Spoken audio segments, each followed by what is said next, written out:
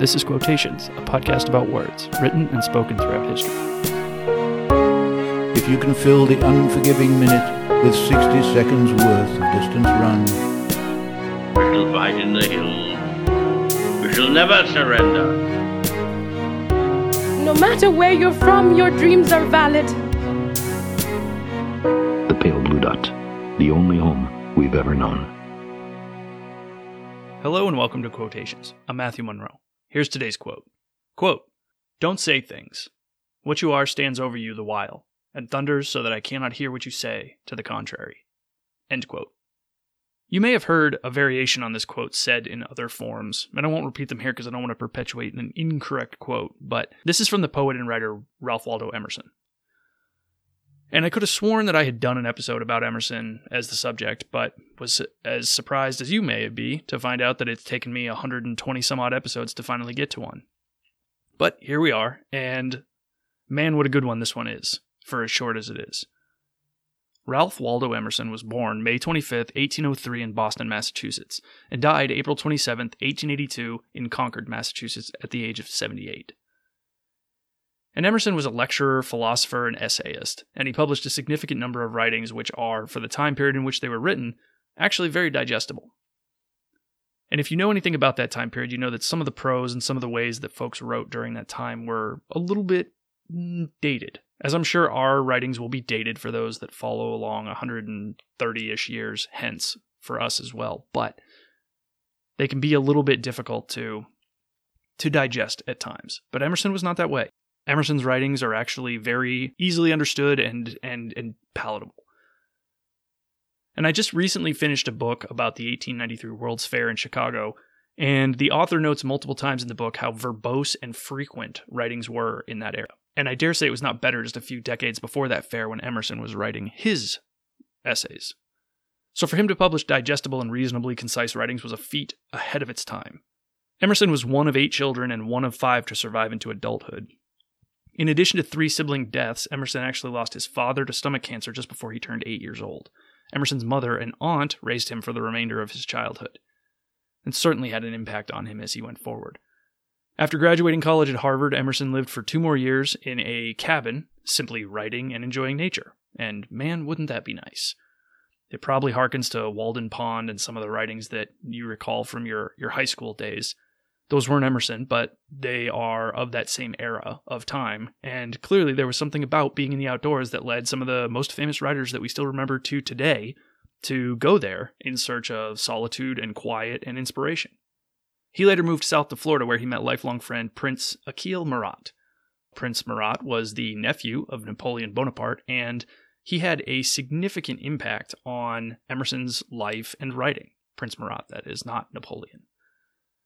And Emerson was actually ordained in 1829 and practiced writing and speaking as part of his junior pastoral role in Boston at what was then called Second Church, further honing his craft. Emerson continued to write and lecture even after leaving the church in 1832, eventually cataloging more than 1,500 lectures, which, if you're doing the math at home, is a rate of about 30 per year for the remainder of his life. And that's significant. I mean, think about what that implies. Can't say that every single one of those 1,500 was unique. He probably repeated himself or at least portions of what he had written or spoken before in some of those lectures.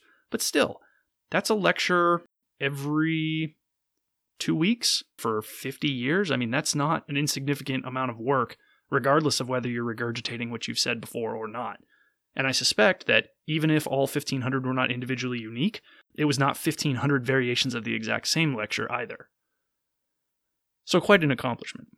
And Emerson was a transcendentalist and an abolitionist, the former being the American philosophical belief centered around the tenets of self-reliance and superiority of insight over logic and an inherent knowledge of what is, quote, right, while the latter is an anti-slavery and anti-human trafficking stance.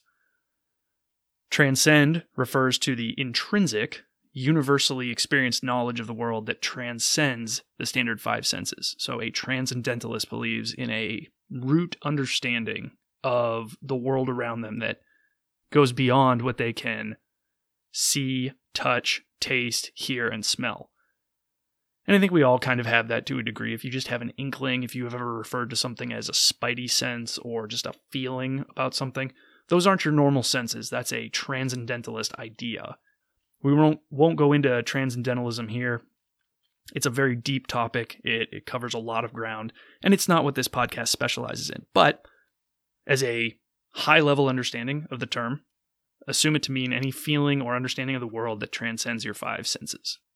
And Emerson was certainly a fascinating person. He was a very capable writer and also a very deep thinker, which was very common at the time, and I would argue is very common today. If you're writing well, you're thinking deeply. And as we discussed with Carl Rogers and his humanistic approach to psychology a few episodes ago, Emerson was a cornerstone of an entirely new way of approaching philosophy. And if you remember, when I talked about Rogers a few episodes back, we talked about his approach to psychology and how it was a completely new and novel concept, and how admirable that is because not only do you practice your craft and are you good at your craft and what exists within that craft as it stands today, you're so well practiced and so deep thinking on the topic that you're able to go above and beyond what exists now and build something completely new. So just as Rogers did that with psychology, Emerson did that with philosophy. And anyone who creates an entirely new and enduring model of thinking or approach to life is to me impressive. Rogers and Emerson both belong in this class. Now that we know a little bit more about Emerson, I'm going to read the quote again and then we'll look at it and its contents. Here it is. Quote, "Don't say things. What you are stands over you the while, and thunders so that I cannot hear what you say to the contrary." End quote. And as I mentioned at the start, there are variations of this that float around, and as with most popular quotes, often they are wrongly attributed or completely incorrectly quoted.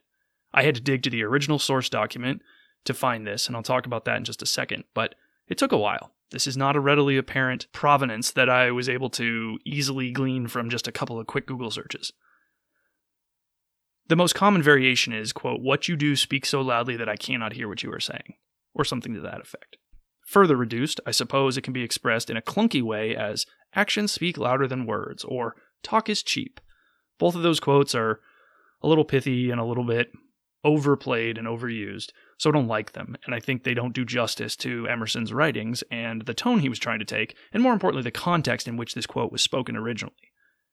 Pithy, short, and easier to recall and inject into conversation maybe, but I still think that it does a disservice to the fantastic quote that this is.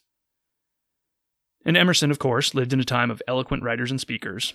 Think folks like Edgar Allan Poe and Walt Whitman, Mark Twain, Henry David Thoreau, Frederick Douglass, and Herman Melville, right? All superstars, all people who you would recognize from any high school reading curriculum across the country and even across the globe. In fact, I've had someone on here before who specialized in Herman Melville because he was such an interesting writer. So that's the company that Emerson is keeping at this time in his life. And they have no radio, they have no television, no internet. So the primary means of communication during this period of time is pen and paper, which is why, as I referenced earlier, in that book about the 1893 Chicago World's Fair, there was so much said about how long and lengthy some of the writings were at the time, which made them oftentimes difficult to digest. Now, if you were a reader at the time, you also didn't have radio, TV, or internet. So you enjoyed these longer writings because they gave you more to sink your teeth into, more to think about, more to circle back to and rehash and go over again and again and again, because you didn't have 17 other forms of stimuli to keep you entertained. So it was okay back then. Now it reads a little bit more difficult. Emerson's message was published as a part of his 1875 collection of essays called Letters and Social Aims. Many of the essays contained therein were speeches or refined versions of essays that he had published previously.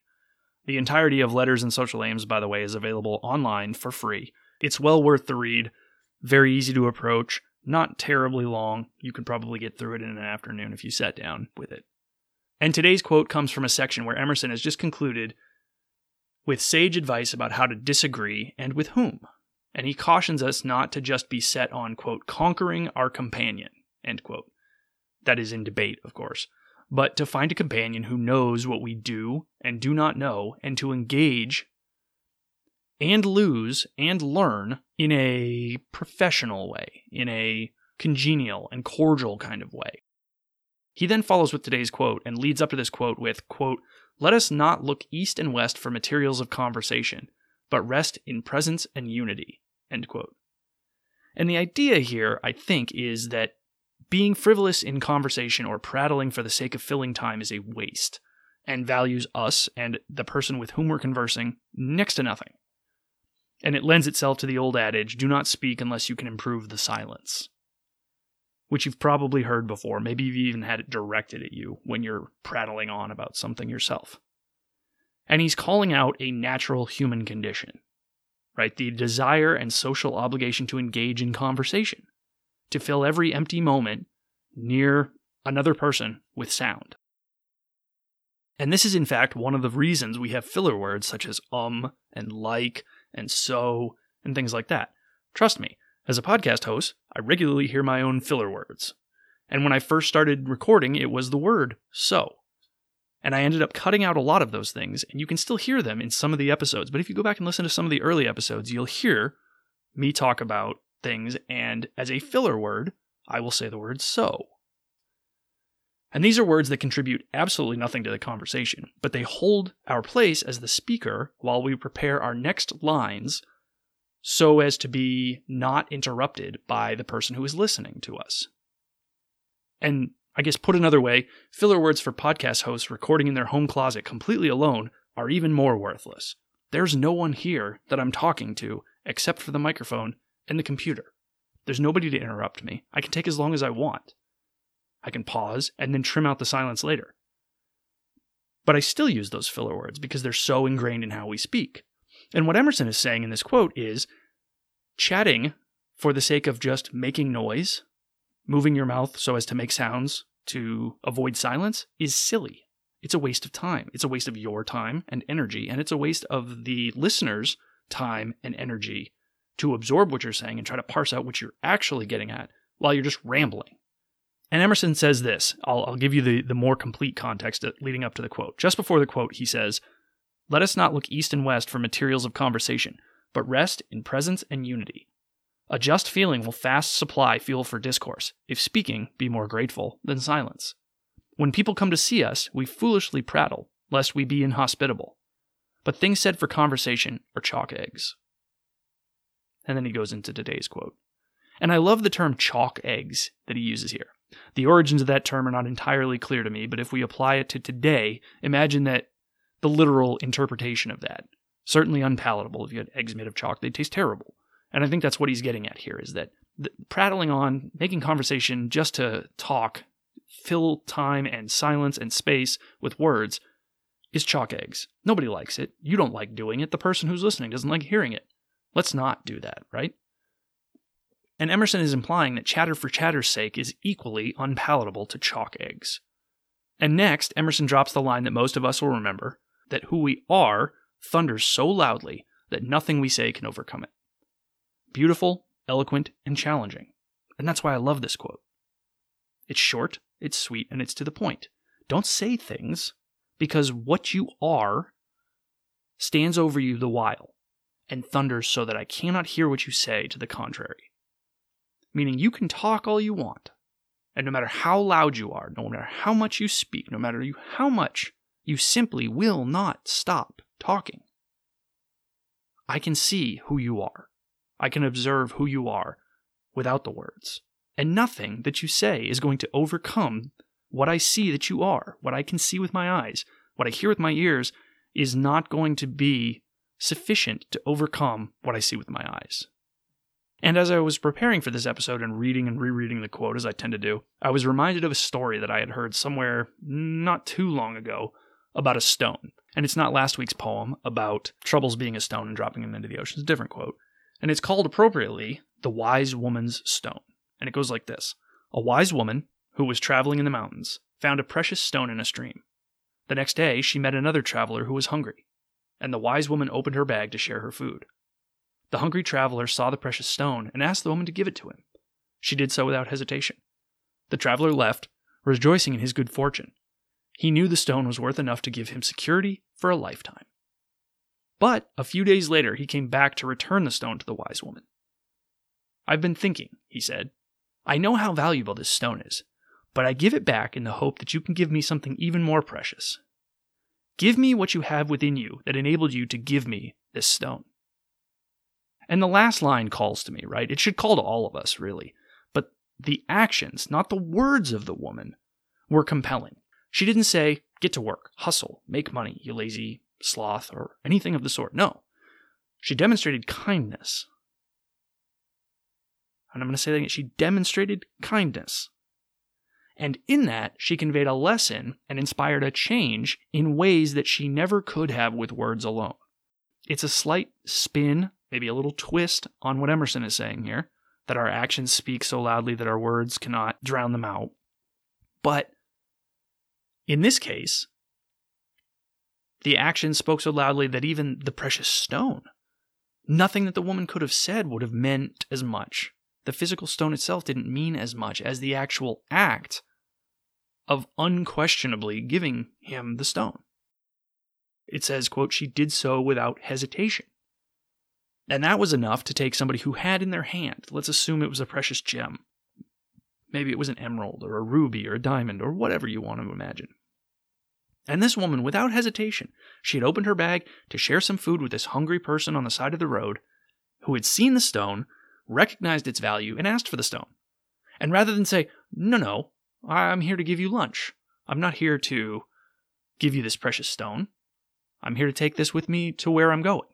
I'm trying to be a kind person here and share my food with you. Is that not enough? She didn't say any of that.